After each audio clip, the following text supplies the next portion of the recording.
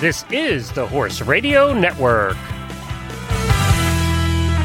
What a beautiful day for horses in the morning. You are listening to the #1 horse podcast in the world. Here is your entertaining look at the horse world and the people in it.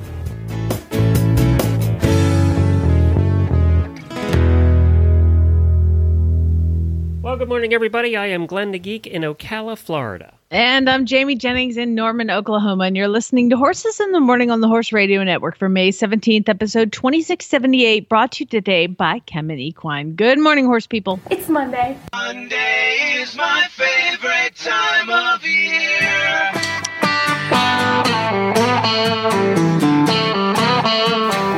This is Horses in the Morning with your lovable hosts, Jamie Jennings. I am the queen. You listen to me. I'm sorry that people are so jealous of me, but I can't help it that I'm popular. Glenn the Geek. You look especially radiant today, Your Grace. I'm going to do a terrific show today because I'm good enough, and doggone it, people like me. Happy Monday.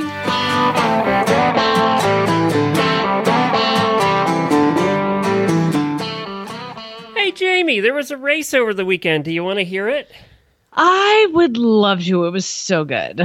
In line, we're ready for the start. They're off in the Preakness, and Medina Spirit broke very well again today, and so did Midnight Bourbon. And so the two of them are right together in Concert Tour is third on their outside as they race by us the first time. A very headstrong Francisco de Ina is next, then Crowded By the way, Trade. if they'd finished Risk right taking now, in behind them. my Ram on the trifecta inside of would have won. Rombauer, and then Unbridled Honor, and the early trailer is Keep Me in Mind. I don't know how that as works. the Derby winner, Medina Spirit, leads them through this first quarter mile. I was so and excited. Into the clubhouse turn. That first quarter was 23 and 3/5 seconds, and the lead is just a half a length.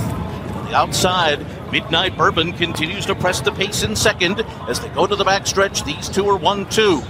Then on the inside comes Crowded Trade, and on the far outside, Concert Tour is 2.5 lengths behind as they continue through this half mile in 46.93 seconds. So Medina Spirit's the leader. He's off the rail, though, and Francisco de Ina has slipped through on the inside. The horse from Japan is only a neck back. Midnight Bourbon is next, and then Rombauer, who's close up, and on his outside comes Concert Tour. So they make their way around the far turn. Medina Spirit and John Velasquez have the lead, as around Ortiz and Midnight Bourbon continue to press 3/4 in 1:10.97 seconds. Francisco de Ina starts to retreat. Rombauer grabs third. Concert Tour comes up on the far outside, but he's not keeping up at this stage. Midnight Bourbon grabs the lead from Medina Spirit, and they're stride for stride, and they're into the stretch. Medina Spirit fights on the outside. Midnight Bourbon. Rombauer is rolling up to them. Coming by the 8th pole, it is now Rombauer storming to the front, taking over from Midnight Bourbon. Medina Spirit has dropped back. Keep Me in Mind is fourth. Rombauer and Flavian Pratt win the Preakness, pulling away by 4 on the wire. My gosh, that horse came out of nowhere. It was so exciting. It was exciting. It was exciting to see that horse. And he looked littler than the other two when he was, I don't know if he is, but he looked smaller than the other two coming up. Boy, those other two were just going at it from start to finish, and then right there at the end, he faded away. Medina's drugs wore off, and he faded off into existence. So I was talking to my sister-in-law, who's a doctor, and we were describing picograms, and she's trying to explain it to me. A picogram is like 1/1000th of a milligram. And a milligram is 1,000th of a gram. So Yeah, Bob Baffert basically said, nobody was believing him because nobody believes him right now, but he basically said, this is not enough to do anything to anybody or horse. Well, it certainly didn't make him win the race. No. Granted, you're an idiot because you're putting topical medications on your horse, or your staff is. So that was really stupid. But yeah, it was just really good to have that kind of off the off the table. Yeah, I agree. I was so happy actually when he lost because it was like, because then we have him get eliminated if he does from Triple Crown running anyway, if they take the Kentucky Derby away from him. And then going into the Belmont, it just makes a mess. So this way there's less of a mess. Do you know this horse was 12-1 or 11-1. Rombauer was 11-1, paying $26.50 to win. 10 to place and $5.20 to show. So paid pretty well. Yeah, and I was reading an article about Rombauer, and the owners were slated to sell him in a sale last year. They were aiming for the yearling or 2-year-old sale. And because of COVID, and they said it was a slowdown in business in the horse racing industry. So their operator advised them to wait and said, just start running him and see what happens. And maybe he'll sell after he runs a few races. Well, he'll sell now. He'll sell now. Yeah, I like the fact that this was individual owners and not a big conglomeration, right? This is like a couple of just a small breeding operation, so it's John really and exciting. Diane Fradkin apparently. So it just wasn't one of the big farms. I was so happy to see that. Yeah. Well, this is good. I think this was a good turnout or a good result of the weekend. Do you know what is potentially a good result / not a good result? Uh-oh. What? Because I got all like horse racing fever on Saturday because it was such an exciting race. It was really fun to watch. I turned on my TV on Sunday yesterday because I had a couple hours to kill it was just like complete rain here yesterday. So I just had to stay inside. So I turn on TV and I go to the horse racing channel. I don't know if it's TVG. I don't know what channel I was on because we got this new TV system through YouTube TV or some garbage like that. I don't know. One of those apps. And I started watching Belmont. And do you guys remember that there is a website called Equibase, which is how I read and check all the horses that come in. I see all the race history and all the things. And so I started looking at these horses, and there was a horse. Oh my God, he was so beautiful. And his name was Color Me Pazzi, Pazzi, Color Me Pazzi. And he was beautiful, and he was black, and he was in the claiming race. And oh my God, I was like, that is the most beautiful thoroughbred I've ever seen. And on Equibase, you can put these horses in your quote virtual stable. How many did you do on Saturday? I now have Color Me Pazzi, Digital Software, Iron Giant, and Molino. And the sad thing is I cheer for them to not win because like if I put in my virtual stable and it'll show you like when they race or when they work out, or if they're not doing anything, you can contact the trainer, the owner, and just be like, "Hi, I think it's so pretty." So I put those four, and then Color Me Pazzi won. Digital Software came in second behind Molino. And I think I've got a good shot at Iron Giant. He didn't do too much yesterday. But of course, the ones I thought were the prettiest, which usually if I think they're the prettiest, that means they're dead last because they look like sport horses, not race horses. Not race horses. And you're pretty good if they're running in claimers. You're not so good if they're running in stakes races. So, not so good. These were all claimers, but then they were all won. So now they're going to move up to allowance races and then stakes races, all of the things. But at any rate, if you hadn't put your name in, they would have lost. I know. Lost. Yeah. Chad Brown is going to get a couple of calls from me because he trains Molino and Digital Software, and I'm gonna need me some digital software. I'm sure he'll be calling you right back on this. I'm sure he will. Yes, I'm sure he will. Well, Julie Fershman's coming up today. She's our kind of resident lawyer here, and she wrote a book called Equine Law and Horse Sense, and she's going to answer some listener questions. A very interesting one about barn. Oh, it's so stressful. This is so stressful. Yeah, this was an interesting one. That's why we got her on. It was about barn and horse liability. We're going to talk about that. And and everybody that boards wants to listen to this conversation. Plus, Deanne from Horse Nation is going to come up, and she's going to talk about teaching your child sportsmanship. And I want to hear that conversation between the two of you because you both have kids that, are having to deal with that now. And some of your questions. I'll just tell you right now, my angel baby never loses. He's perfect. And, well, actually, the article we're going to talk about is how you should let them lose. I know. So that's going to be interesting. And then a question, first world problems. Apparently, you all still have some. So we're going to talk about that as well. But first, we have some Daily Winnies to get to. Thank you, Daily Winnie Machine. Well, we have some birthdays. Let's see if that works any better. Happy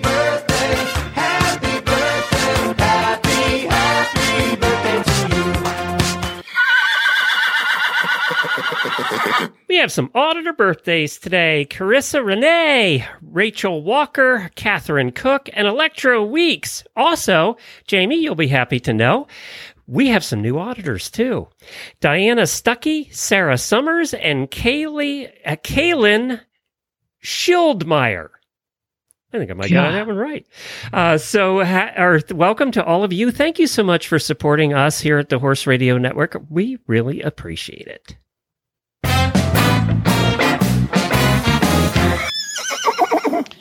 Man, I had some really good news, and now I know why she did it, because it's her birthday. No, this is the new auditor. Sorry. We have an adoption alert. For those who remember, I had a horse come in for training that an auditor ended up pre-purchasing, and he had this weird lump on his leg. And it turns out that last we knew on the show, he was going to go for surgery. Yes, he's going in for surgery. You're right. Let me back up a little more. But going in for surgery, and so all of the pre-purchase vet sent all of the X-rays, radiographs over to the surgeon, and the surgeon said, "You know what? Don't actually need surgery. He just needs about 30 days stall rest." It was a fracture. Surgeon said they don't need surgery? Yeah. Wow. Go figure. No, he's like super well-known surgeon. And he looked at it and he said, this horse just could use 30 days stall rest. So I went back to the people did the pre-purchase and they passed. And somebody else stepped up. Diana Stuckey, our new auditor, stepped up and she says, I want that horse. Yeah. So now this beautiful, lovely 3-year-old is going to get this, Glenn, Norco, California, where he's going to go be a trail horse through the streets of Norco. That's yay! Perfect. And Diana, fantastic. If you don't know, we were invited out to Norco early days, probably second or third year into this show, for a whole week. We did our shows out there. We rode around town. We did all kinds of stuff. Yeah, it was really fun. We were the celebrity really marshals in their parade. I mean, it was good. We had a good time out there. Good job, Diana. See, now, so let's get this right. She donates a little bit of money every month, and now it's going to cost her a fortune. Pretty much. I think that the shipping the horse to California, and Brendan Nellums could tell us about this because she did it too. Shipping a horse to California actually costs more than the adoption of the horse. Sure all the horses at Horse and Hound are $1,000 no matter what. So that's a pretty good price for a nice, lovely sport horse. But I've told her, I was like, it's going to need 30 days stall rest. She's like, that's fine. I can do it here. You know that's amazing that somebody is willing to take a horse in that she knows has issues and she's still willing to do it and do the rehab and be a good Samaritan there. So good for her. I love it. And she got a darn nice horse. He's so sweet. And that brings up to about 100 horses we donated out to listeners, too. I know. I love it. I love it. And I've got 2 more in the wings waiting for theirs. So get in line. All right, good. Well, let's talk about Kemin. And then I have something that came up in conversation here in the auditor room, speaking of that I was shocked people didn't know about in my equestrian fact of the day. All right. It's no surprise Americans are among the most stressed out people on the planet, and your horse gets stressed out too. Every horse experiences stress caused by things like exercise, environmental conditions like the weather, or their everyday surroundings. Travel causes horses stress too, just like humans. Also, simple diet changes. All of these variables contribute to the stress levels of your horse. And this might also come as a surprise. You can help reduce the negative impacts of stress by feeding your horse chromium every day. By lowering the levels of the stress hormone cortisol and optimizing energy use, feeding chromium results in improved body upkeep, health, performance, and overall well-being. But this part is important. Don't just feed any chromium. Feed your horse the only FDA-reviewed source of chromium propionate on the market today, Chemtrace Chromium from Kemin. Ask for it by name and stress less. Learn more about Chemtrace Chromium at kemin.com/chromiumeq. And now it's time for today's equestrian Who Knew Fact of the Day. Actually, this is more a Who Didn't Know Fact of the Day. I thought everybody knew what the ribbons in the tails means. When you put a red ribbon in a tail or a yellow one, or it used to be green and white one too. I thought everybody in the world knew what that meant, but there was a post on the auditor page where an auditor went to a show, had a red ribbon in the tail, and everybody kept coming up on her in the back. She finally had to leave the warm-up ring because so many people were getting so close to the back of her horse. And then a bunch of people commented that they had no idea what this meant. And I guess if you weren't in the show world or the fox hunting world, you might not know. So I thought we'd review it today. You want to review what all the different colors mean? Let's do. Now, I only, to be completely fair, only knew one of them, but it's the most important one, Yes. which is Stay the hell away. Going to little local horse shows, up downs, where you're trotting around the arena, walk, trot, canter, halt, back, reverse, walk, trot, canter. And a red ribbon in the tail meant you better stay away from this one because they're going to kick you.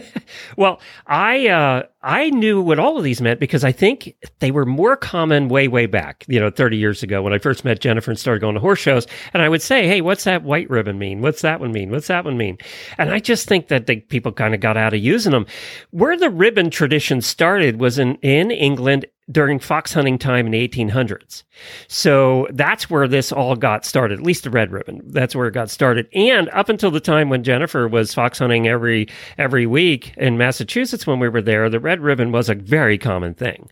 So the red ribbon means stay away. My horse is a kicker. Basically, it means if you come up on my horse's tail and your horse gets double planted in the face, that's your problem, not mine, because I warned you with the red ribbon. So if you're in the warm-up ring, like poor Celeste was, and there's 1,000 horses in there getting ready for dressage, and you see a red ribbon, that doesn't mean come right up on the butt of my horse. That means just the opposite. So that's what the red ribbon means. Give them a wide berth because you're liable to get kicked. So, again, there were so many people that posted that they had no idea about that. And I guess if you're a trail rider and never came across it, you wouldn't know. But Jennifer said even the trail riders here use the red ribbons. When she goes out with a group, people know about the red ribbons. I think it would be more important trail riding, right? Because people are usually nose to tail trail riding. Well, and the thing, too, one of the other ribbons, the green ribbon, is for a young horse. I always said for a green horse, but I would always just nobody knew what the green ribbon meant. And so I would always just put a red ribbon in all of my horses' tails just to be like, please just stay away. This is a baby. Don't do it. Don't come up on it. So that's put a green and a red, and that really means stay away. You're young kicker. And then a white one. They kick really hard. So the white ribbon, I knew this. They used to do this in the day when Jennifer was eventing. A white ribbon means that the horse is for sale. So we used to see white ribbons at the show, and Jennifer said, oh, yeah, that means that horse is for sale, and you can go up and ask him about it. Does anybody do that anymore? No, because I've been at shows and people just ask about it. Like, it doesn't matter. Yeah. I don't know. Yeah. But that's like an advertisement that it's for sale, Yeah. You see it going around the dressage ring and you go, I really like that horse. Do you think that the other horses are like, oh, poor guy. Like his owner's riding him and doesn't even want him. Making fun of him. I think they're actually making fun of. Do you think they're envious of the red ribbons going, God, I wish I was a kicker? Oh, that poor guy. His mother doesn't even love him. Now, I'm trying to get rid of him. So green means young. Yellow means stallion. And did you know that one? I don't think I ever came across a yellow. I don't know. There were never a lot of stallions in the horse shows that I would go to, and you don't see many stallions eventing. I feel like I would always know if it was a stallion because, it'd be like screaming and big and showing its parts. I don't know. So basically we have red ribbon, everybody stay away. Stallion, mares stay away. Green means my horse is going to run off if you come up on my butt. You probably won't be in trouble, but I'll be bolting. And then white means I'm ready for this thing to go to your barn. So there we go. So yes, what do these actually mean? This one will kick you. This one will mount you. This one will bolt with me. And then the other one is this one needs to get the hell out of my barn. Yeah, it's going to be a really bad ad by Friday. I'm going to post that. There's actually a color graphic chart that we'll use as our picture of the day. But again, I didn't realize that people didn't know what these were. So consider yourself educated. I wish I could French braid as well as these photos because it's a really nice tight braid. I can't even braid. All right. And by the way, the ribbon doesn't have to be 12 feet long either. It doesn't have to be dragging the ground. It just has to be, visible so that people can see it in the tail. Let's hear about WinTech, and then we're going to go to our first guest of the day. Coach Jen here, HRN Chaos Control Officer, and host of the Horse Tip Daily Show here on Horse Radio Network. Longtime Horse Radio Network fans know that I'm a big fan of Wintec saddles. I've been riding in them for about 20 years now. Whether I'm eventing, showing in dressage, or fox hunting, or hitting the trail at an endurance competition, I know my saddle fits my horse and it's going to hold up to the toughest conditions and look great doing it. You may be wondering exactly which saddle do I use for this varied group of disciplines? Well, Wintec makes saddles for every discipline. That's how. I have several. And Wintec doesn't sit on their laurels. So head out to your local tack store and have a sit in one. Or you can contact your favorite online retailer, arrange a test ride, or check them out online at wintecsaddles.us.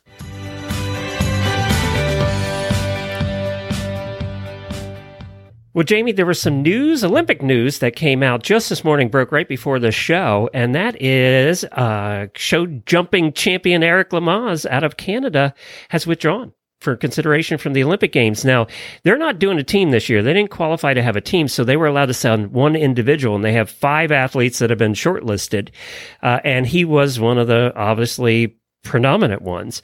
But he withdrew because of health reasons, and I kind of forgot about this. Do you remember a while back we talked about the fact that they found out he had a brain tumor and has been undergoing treatment for that?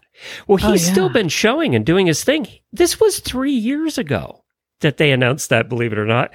And I kind of forgot because he's been showing, he's been winning, he's been doing his thing up there in Canada, but he's still undergoing treatment for this brain tumor. And he decided that, or his medical team, and he decided that it wasn't worth the risk to go to Tokyo. A lot of stress and being away from his medical care that long, in Tokyo. So he just decided not to go. And he cited as a second reason, and remember, he led the Canadian team to a silver medal at the 2008 Beijing Olympics, and he went on to win the individual gold. He was riding Hickstead, so he won the gold in 2008. But then the team with him leading it came in 4th in the 2016 Olympic Games. So they've done pretty well with him leading the way. But he also said that I don't really want to go if there's not a team going. I go because I like being part of the team. Aww. I don't want to go as an individual. So, there was a lot of considerations there, but he bowed out, and probably wisely so, with everything he's got going on there. And he has nothing to prove anymore, right? I mean, he's proved it all over the years. He's one of the winningest show jumpers ever. So he has nothing to prove. No, and we wish him well. And hope he continues to ride and to get better. One other quick story. And the reason I bring this one up, we don't usually do loose horses, except this was where Jemmy lives. Our producer, Jemmy, lives in Boynton Beach, Florida. And I don't know if she was involved in this, but apparently there was a loose horse on Saturday morning on Aberdeen Drive and Haverville Road. It was a pony who apparently I didn't know there were any horses in Boynton Beach, to be honest, so it must have been somebody's backyard. I don't know. But according to the Palm Beach County Sheriff's Office, it took 2 hours for road deputies, mounted deputies, and animal control to corral the pony. Whoa. 2 hours. It's been transported to animal control's facility to check it out. So there's no owner. Nobody knows. It wasn't like somebody was like, hey, my pony got loose, and they're running down the road. I saw the picture. This was a little pony. I mean, this little pony was probably darting in and out of yards and through driveways and parking lots. And he was like, you're not catching me. Oh, my goodness. They had time to get the mounted deputies there. That's how long this went on. Wow. So yeah, that was in Boynton Beach. I have to ask Jemmy if she was involved in that in any way, if that was at her place. But yeah, I didn't know there were any ponies down there. It's pretty built up in that area down there near Palm Beach. But it isn't right outside of Wellington. So maybe the pony went for a real, what do they call that in Australia? Walkabout. Walkabout. Yes, went for a real walkabout. Well, let's go to our first guest. She's our resident lawyer. Her name is Julie Firstman, and she wrote a book that everybody will want to read if you're interested at all in equine law and horse sense, and that's what the name of the book was. Well, hi, Julie. Welcome back to the show. Well, hello there. Thanks for having me back. So a topic of conversation came up in our auditor room, which is kind of our listener private Facebook room. And the question came up that I haven't quite seen it worded this way. And this listener actually had a horse that did something. I don't know what the something was, but apparently the horse injured the barn owner where she was boarding the horse. And the barn owner blamed the owner of the horse, saying, this is your problem.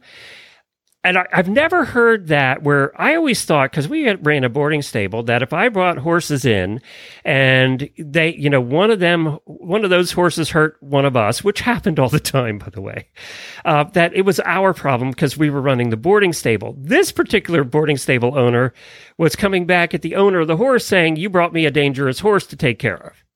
So this just was an interesting one that I'd never thought about before. So where do we go with this one? This has happened before. There was a case out of Indiana. I think it was called Hardin versus Christie. Horse trainer was injured training someone's horse and sued the owner. And this was back before Equine Liability Acts, but case dismissed. And it was dismissed on the basis of assumption of risk. The court said, come on, you're a horse trainer. You know that there are risks. You know about what horses are capable of doing. Case thrown out. And that was years ago. More recently, a similar case, not by a trainer, but by a farrier who died while he was doing his job. And it was in California. He sued I think the horse owner or the facility where the horse was kept, and his case was thrown out on the basis of assumption of risk. The courts in California found it hard to sympathize with professionals in the industry who get hurt from typical risks associated with horses. Now, these are just two examples, but I've worked on a case like this too.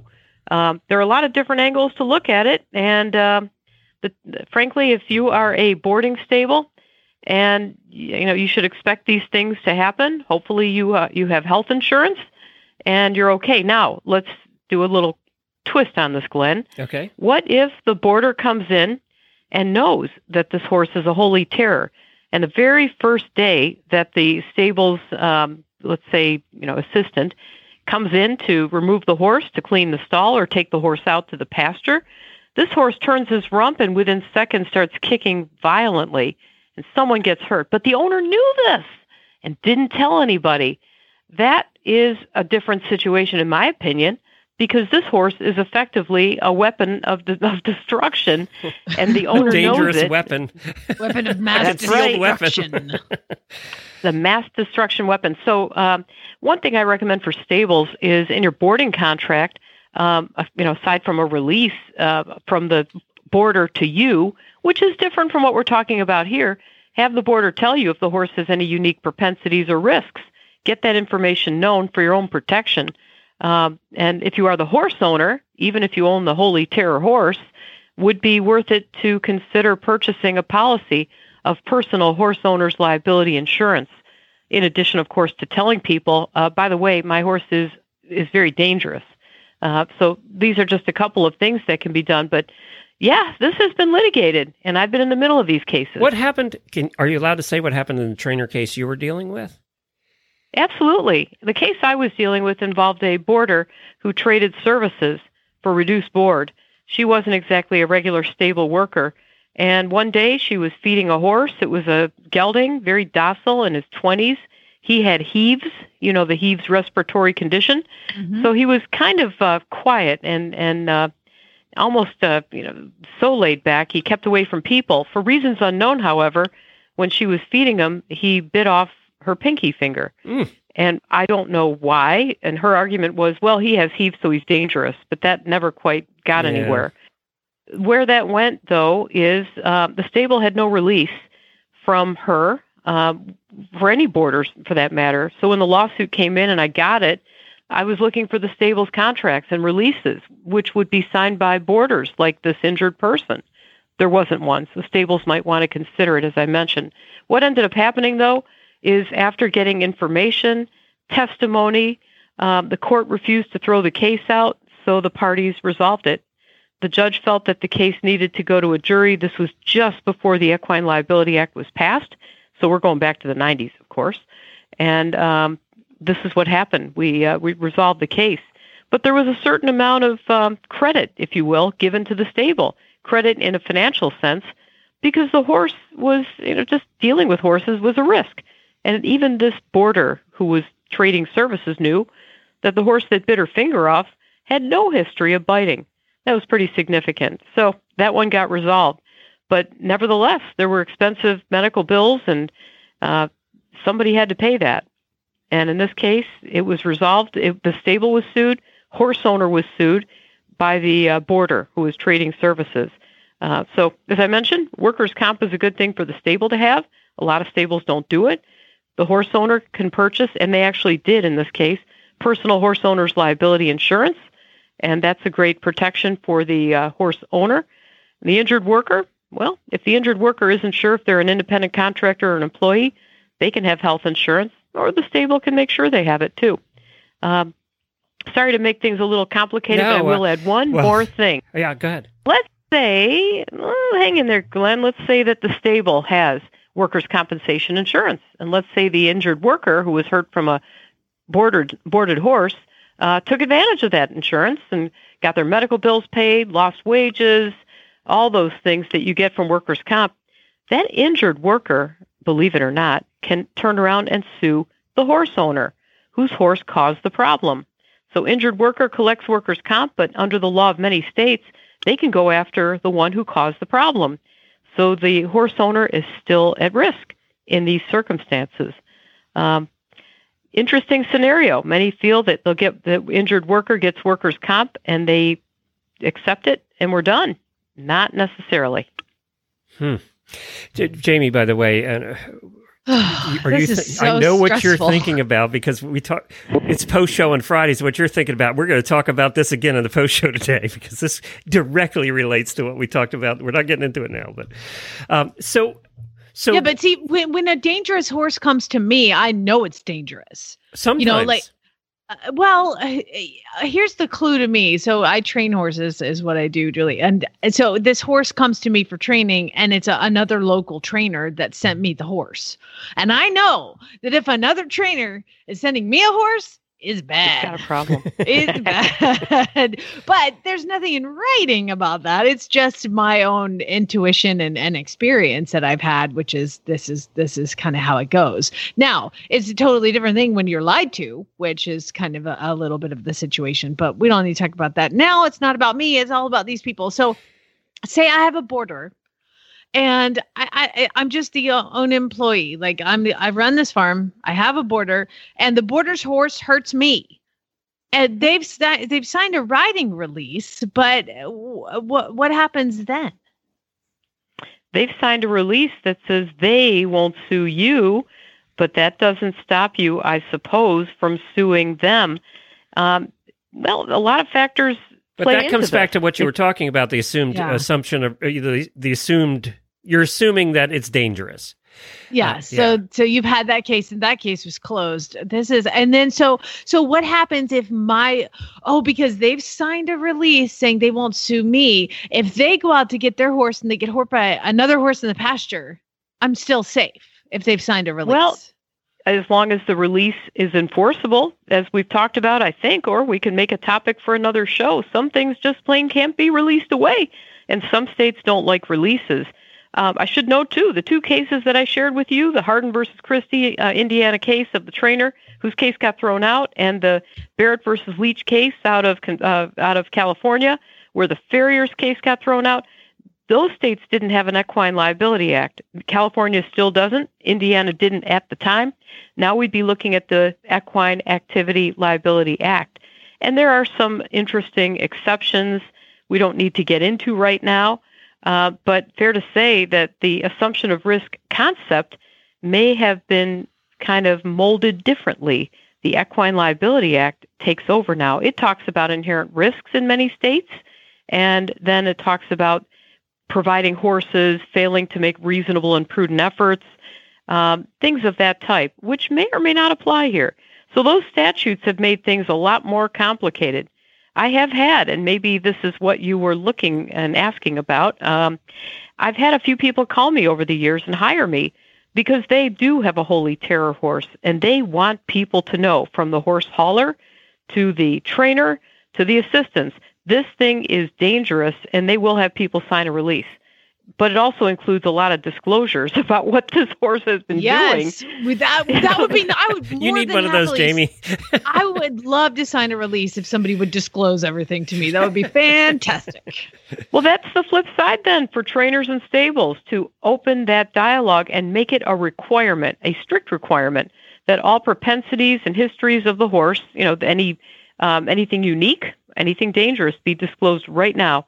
And you leave the lines on that document to be filled out.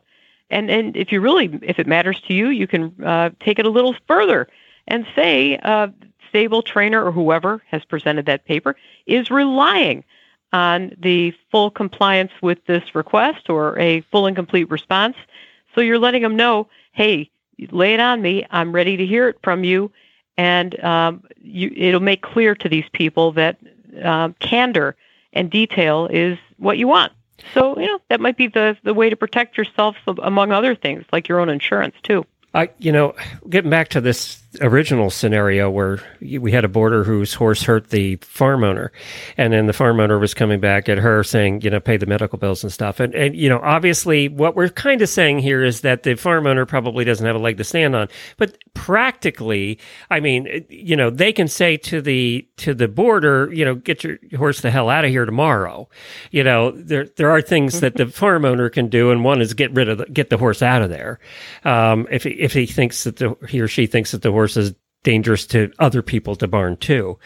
So, practically there's always a difference between things you can do practically and then things that go to court, right? I mean, you have two different scenarios there because, and in Florida, we have the signs you hang up that says basically there are horses here. You have to put it by the gate.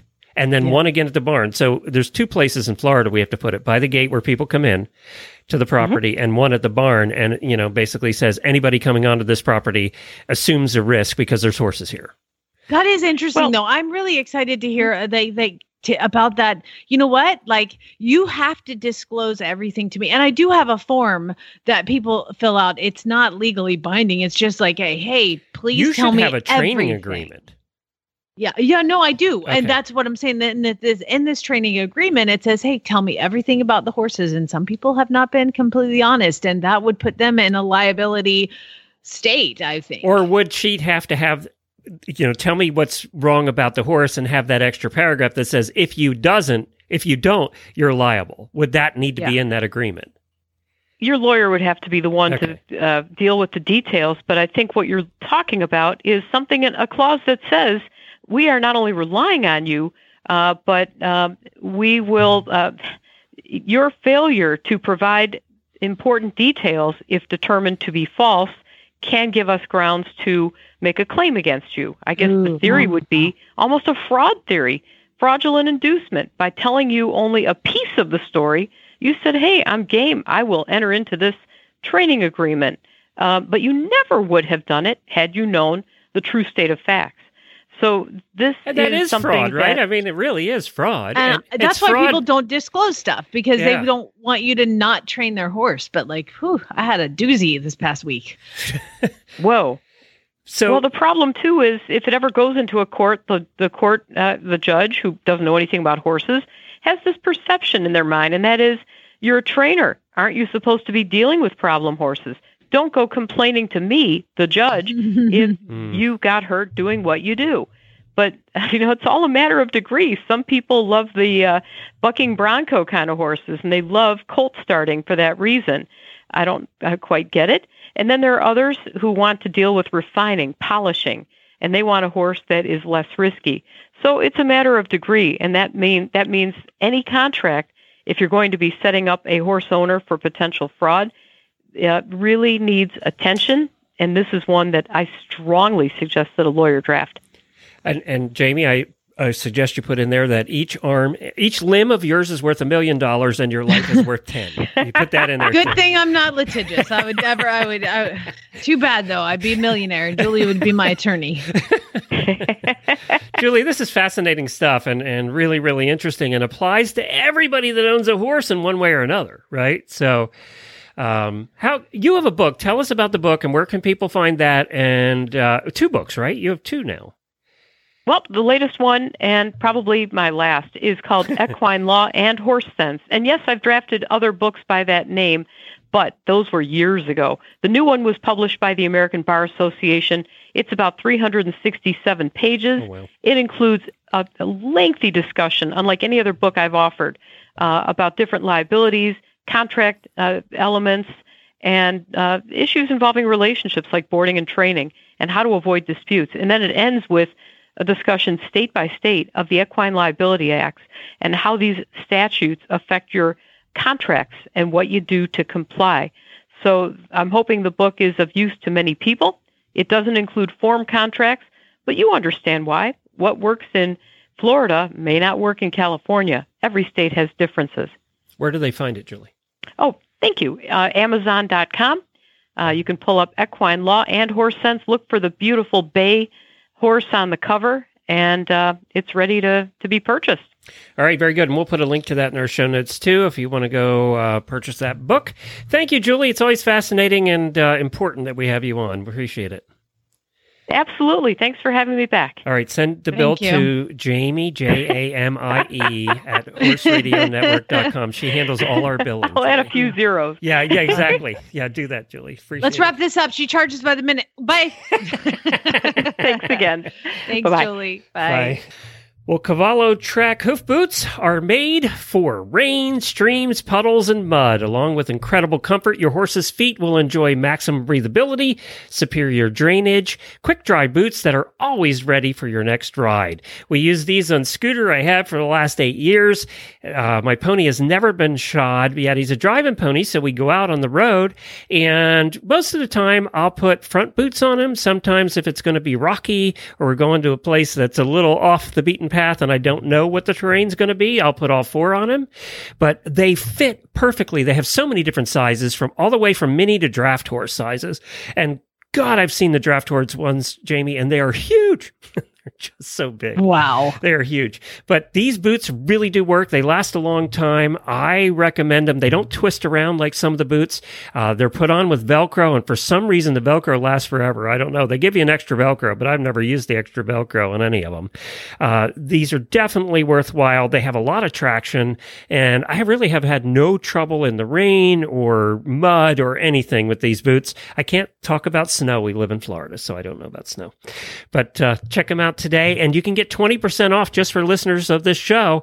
It's cavallo-inc.com, and I'll put a link in our show notes, cavallo-inc.com. Use the coupon code HRN for 20% off your next order. So 20% substantial. HRN, cavallo-inc.com. Okay, before we get to first world problems, I have a breaking news update. What's that? Okay, so you know how I told you I put digital software with this beautiful bay horse that was running at Belmont Park. Yeah. So I'm like, that's it. Because he was one, there's no lip chain on him. He was just like walking around. They had like a lead rope clipped his halter. Like he's just super chill walking around. I was like, oh my God, I love him. So digital software. So I'm like, I'm going to go find out who owns him. He came in second. So he might have a little more career. But if he's going to retire, I want to find him and I'm going to message the owner. Trained by Chad Brown. And the owner is a guy that runs Klaravich Stables. So I look him up, Seth Klarman. He's like a multi-billionaire, and he has over 100 horses in training with Chad Brown. Won't miss one.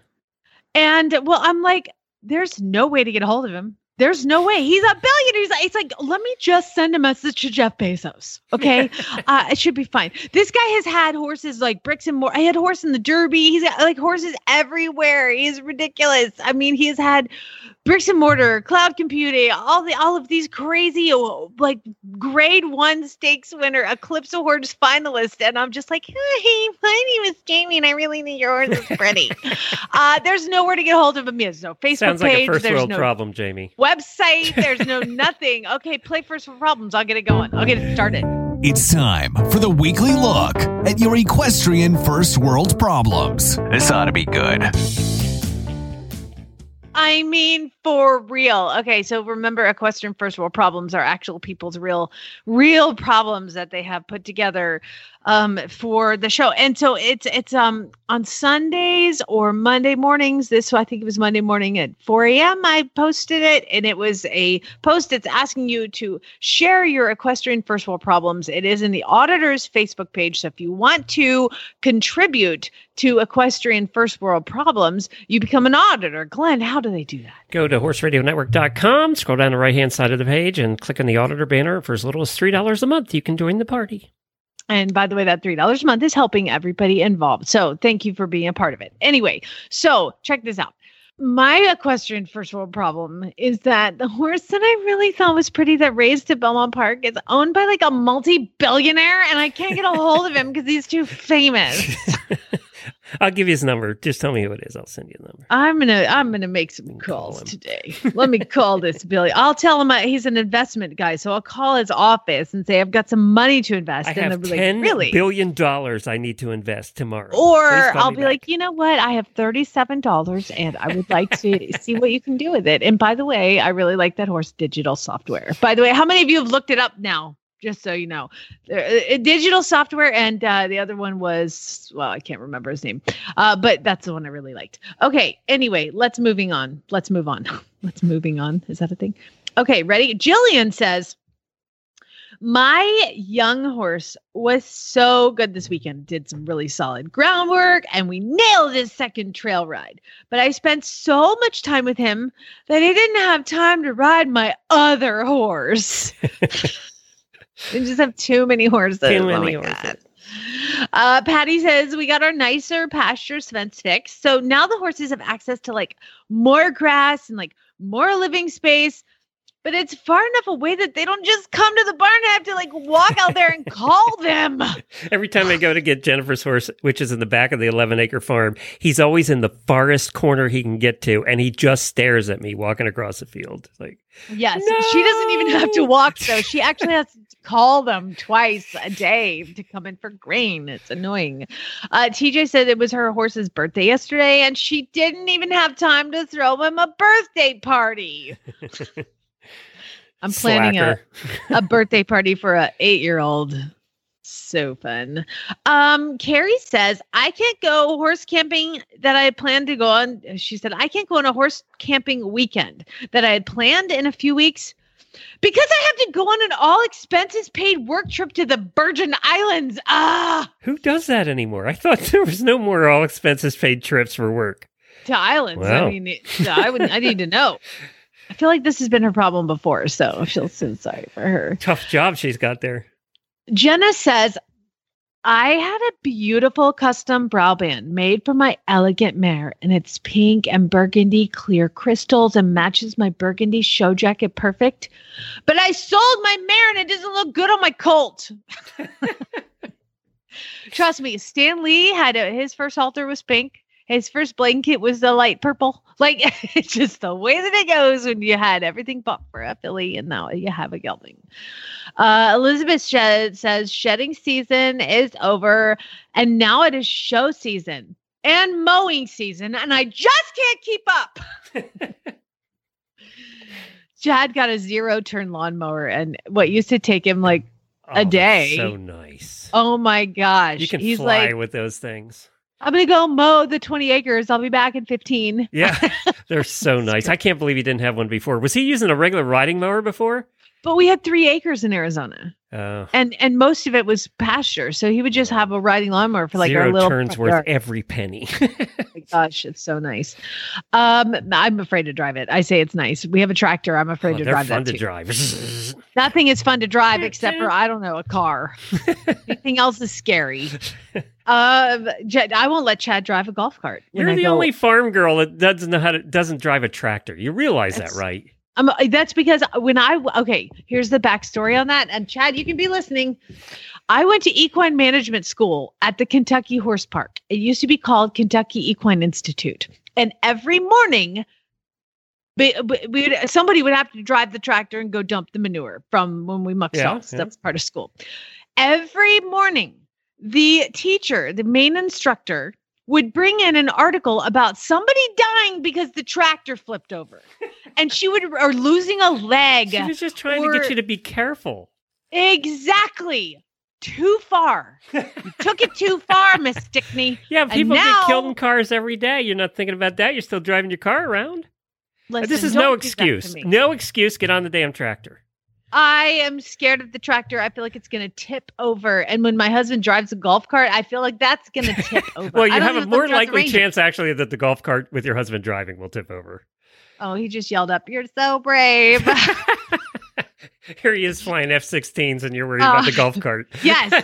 Opposites attract, baby. Opposites attract. He's the F-16 pilot. I'm afraid to even training these crazy horses that will kill you in an instant and you're worried about the golf cart. Your job is so much more dangerous than mine. I'm like, no, it's not. Okay. I love this one, Matt. Oh, you know what? I'm going to save Matt's for last because I think it's we have time for 2 or 3 more. Okay. Aaron says that spring arrived in Vermont, so we rode 20 miles this weekend. 20 miles, and I had a little knee pain, so now I have to order Stability stirrup leathers. Our sponsor thanks you. Yes, exactly. Anna says it's finally warm here in Minnesota, but now I need to go buy sunscreen because my trainer tan lines are already terrible. Let's see. By the way, we're supposed to hit 100 next week. No. Yes. Well, you're in May. Like super rainy here. It's May here. Two more. Chelsea says, I have a whole week off of work and after the most horrendous tax season ever. Oh, wait, let me start over. I have a whole week off of work after the most horrendous tax season ever. And I don't know which pony I want to ride and drive. We know what she does for a living. Yup. And then finally, Matt. Oh, Matt, the irony is strong in this one. He says, I got a big horse tattoo on my chest yesterday, and now it's hurting feeding the horses this morning because my tattoo's sore. Fantastic. Horse that tattoo on his chest. That's making a statement. Here's the thing, Matt. Photos or it didn't happen. Okay. Do you have to shave your chest before you get the tattoo? I don't because I don't have chest hair. I wonder if you do. Matt, I want to know, do you have to shave first? I would think. They shave at all the places. Oh, do they? They have to disinfect I never got a it. tattoo. I don't know these things. Well, it's about time. Does it hurt like hell after? I imagine. Why do you think I never got a tattoo? I have enough pain in my life. I don't need that. I have a very tiny tattoo and it's like a very tiny outline and then it was colored in and it hurt so bad I had to come back for the color and it's literally an inch long and it hurts. It felt like here's what getting a tattoo feels like. And some people like it and those people are weird. Those people also like driving tractors. It feels like somebody put a razor blade in your skin, like plunged it in and just slowly started cutting. Yeah, that is what it feels like. Addicted to that. Yeah, I know. And God love them. They're tougher than I am. I've had enough pain in life. I don't need any more. All right, let's go to Deanne from Horse Nation for her visit. Need a tattoo. Glenn needs a tattoo. You guys send him some photos. Yeah, send it to Jamie at horseradionetwork.com. Of the appropriate, you know what? I'm going to put a post on the Horses in the Morning Auditors Facebook page and say, hey, what's your suggestion for tattoos for Glenn? Because you're going to get one.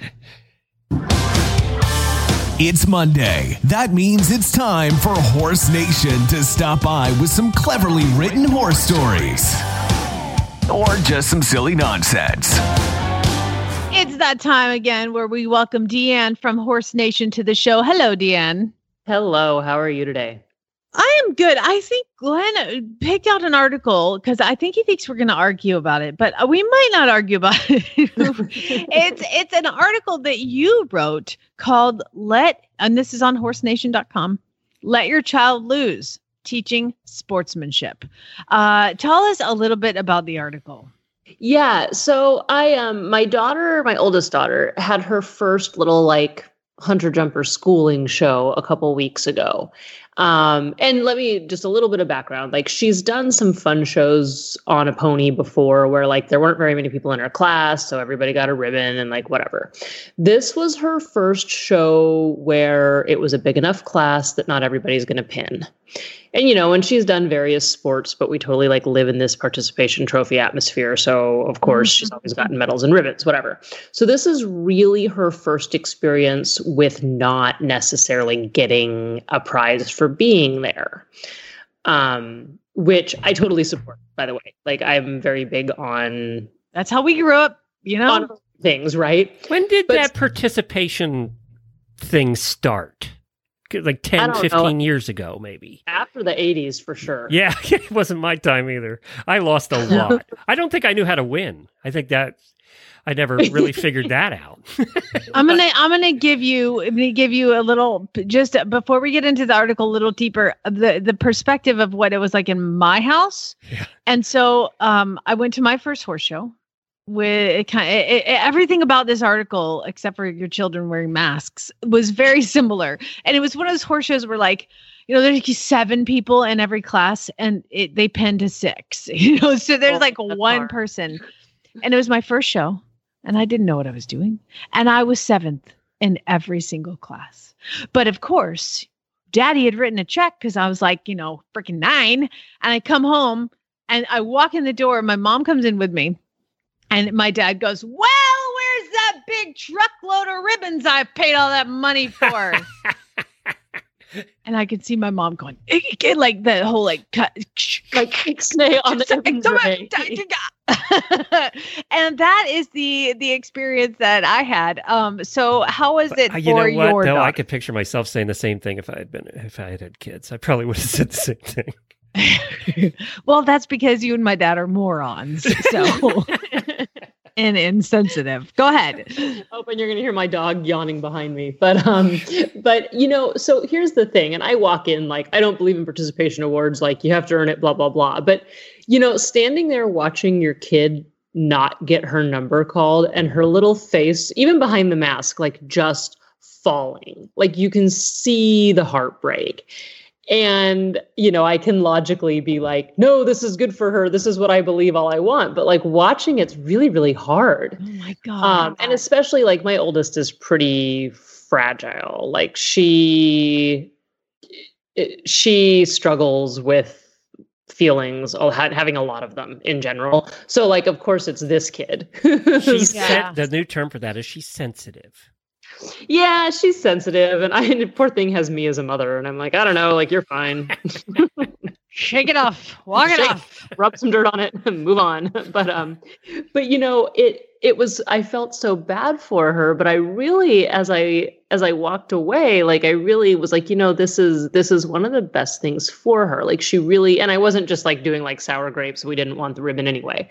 Like I really spent some time thinking about it. Like I was like, you have to learn to lose to learn to be a good winner, you know? And I think, and also to like learn to try harder next time. And, you know, like, of course we had a conversation when we got home and she was still upset where she was like, why do I even have to post on the right diagonal anyway? Like, that's dumb.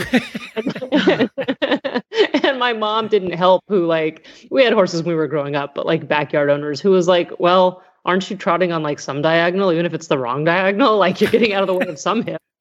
And I was like, Mom, like just, I finally was like, look, it's because they say it's what's right. Like that was after trying to explain, like after getting out of the way of like the inside hip and blah, blah, blah. And they both stared at me blankly. And I finally was like, it's a judged event, except that this is the rule. I like that's so crazy. So you're like, listen, you have to do this because that's what you do in showing. And your mom's like, I know, right? Posting is stupid. Mom, you're not helping. So she's probably the one who's in charge of the participation ribbons. Like, no, I get it though. So my son does karate. Okay. And he has tested now has had to go to 8 tests for a belt. And they have to do all these certain things completely 100% correct, or they don't get the scores to pass the test. But the very end of it is they have to spar, which is they put on the headgear and the hand things and the foot things, and they basically beat the ever-living crap out of each other and like get points for it. And every little boy's dream right there. Yeah.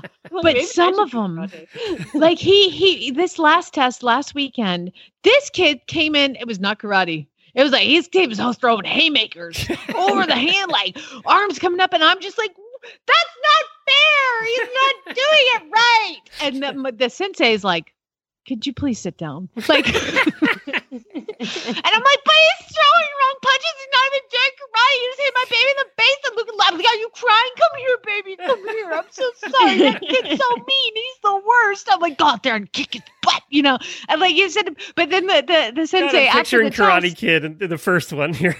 yeah, knees up, Danielson. So I like at the end, the next day when I came in, he was like, okay, so I think we need to talk about sometimes boundaries. letting the kids fail and letting them lose and letting them get punched because they learn to not give up. They learn to keep going. If they're going to give up, this is not the sport for them. And your kid is going to learn to get up, shake it off and keep going. And I'm like, but he was hurt. So like, I get it. Like, I want to be that cool parent like you were, but like, I'm still a big softie and I want my baby to like have a good experience. Well, and I even said in the article, I go, because like watching it, I even had this moment of like, oh, it's the first show. Like maybe participation ribbons would be good just this once. And then I was like, who am I? Like, not. And, you know, and I will say that like, you know, my daughter then like came with me to my barn and was like riding my horse a little bit. And I tell you what, she was getting the correct diagonal more than she was. I saw her checking and trying to fix it. And, you know, and she's little and she's just starting. And even though she doesn't always know what she's looking for, but I'm like, okay, like, there you go. So now we're trying harder. Now we're working harder. Like, those are the important things. Like, that's the lesson you want. Yeah, I got to tell you, though, I'm going to come from the other side because I played some sports and I never won anything. So there's that side too, and that's kind of demoralizing. When, you know, I'd come in second, but in wrestling, occasionally I would win by luck. But most of the time, I was getting my ass kicked. Is it coming second in wrestling? Yeah, that's not good either. Yeah, so tennis I did a little bit better at, but yeah, so it's kind of depressing to be on the other side of that too. You know, it's sad to be a parent. And I struggle, but I will say with like my oldest especially, she's the type of kid, like she played basketball this year and there was this team that just had like a better skill set than hers. So it was never like her team just wasn't going to beat them. And that's fine. But she's the kid who comes away rather than being like, oh, wow, that team was really good. She comes away and she's like, oh, they cheated. And I was like, I actually just think they got more baskets than you did. And so like for her, I feel like kind of having those discussions, and I'm not trying to be like all morally superior here. It's just like something that I sat with after the fact that I was like, you know what, like she needs this. Like this kid doesn't get anything out of going and, you know, getting a ribbon because she was there. Like she needs to sort of have this discussion and realize that there are certain things that are like that you can control and that you can work for. And even more importantly, that like someone else's success does not necessarily mean that they like didn't earn it. Yeah. Yeah, no, this article is very good. It is an interesting read for sure. Horsenation.com is where you can find it. And yeah, it's just being a parent is hard. And I understand the participation ribbons because you do want your little baby to have a good time. But yeah, you're right. You just have to just go, you know what? That's part of it. And the ones that do say, well, they cheated. No, that's not. Like that kid who was throwing haymakers at my kid, he was totally cheating. But like sometimes you can only control what's within your control, right? Like you can't control the other person. You can control your reaction. I love that the sensei called you out on it. Totally. And I was like, he was cheating, but you know what? I didn't say that to my kid. I wasn't like, oh my God, he was cheating. You're right. I was like, no, he just was a little aggressive and he got it done. But in my head, I'm like, that little bastard cheating. You know, here's a question. I thought like when you sparred in karate or like other like organized fighting, I thought they like called you out for penalties, or is that not a thing? They do. So they'll be like break, you know, they'll sub break. And then this kid, every time he would say, the sensei would say break, he would like throw like an overhand punch on the top of his head or in the face. And so that's what I talked to the sensei about, because I was like, come on, like that's ridiculous. And he was like, sometimes they don't hear the break. And I'm like, he heard it. Like I had to you were sparring with the sensei who could like take you out with one little punch. He trained with Chuck Norris and he's old now. I can beat him up.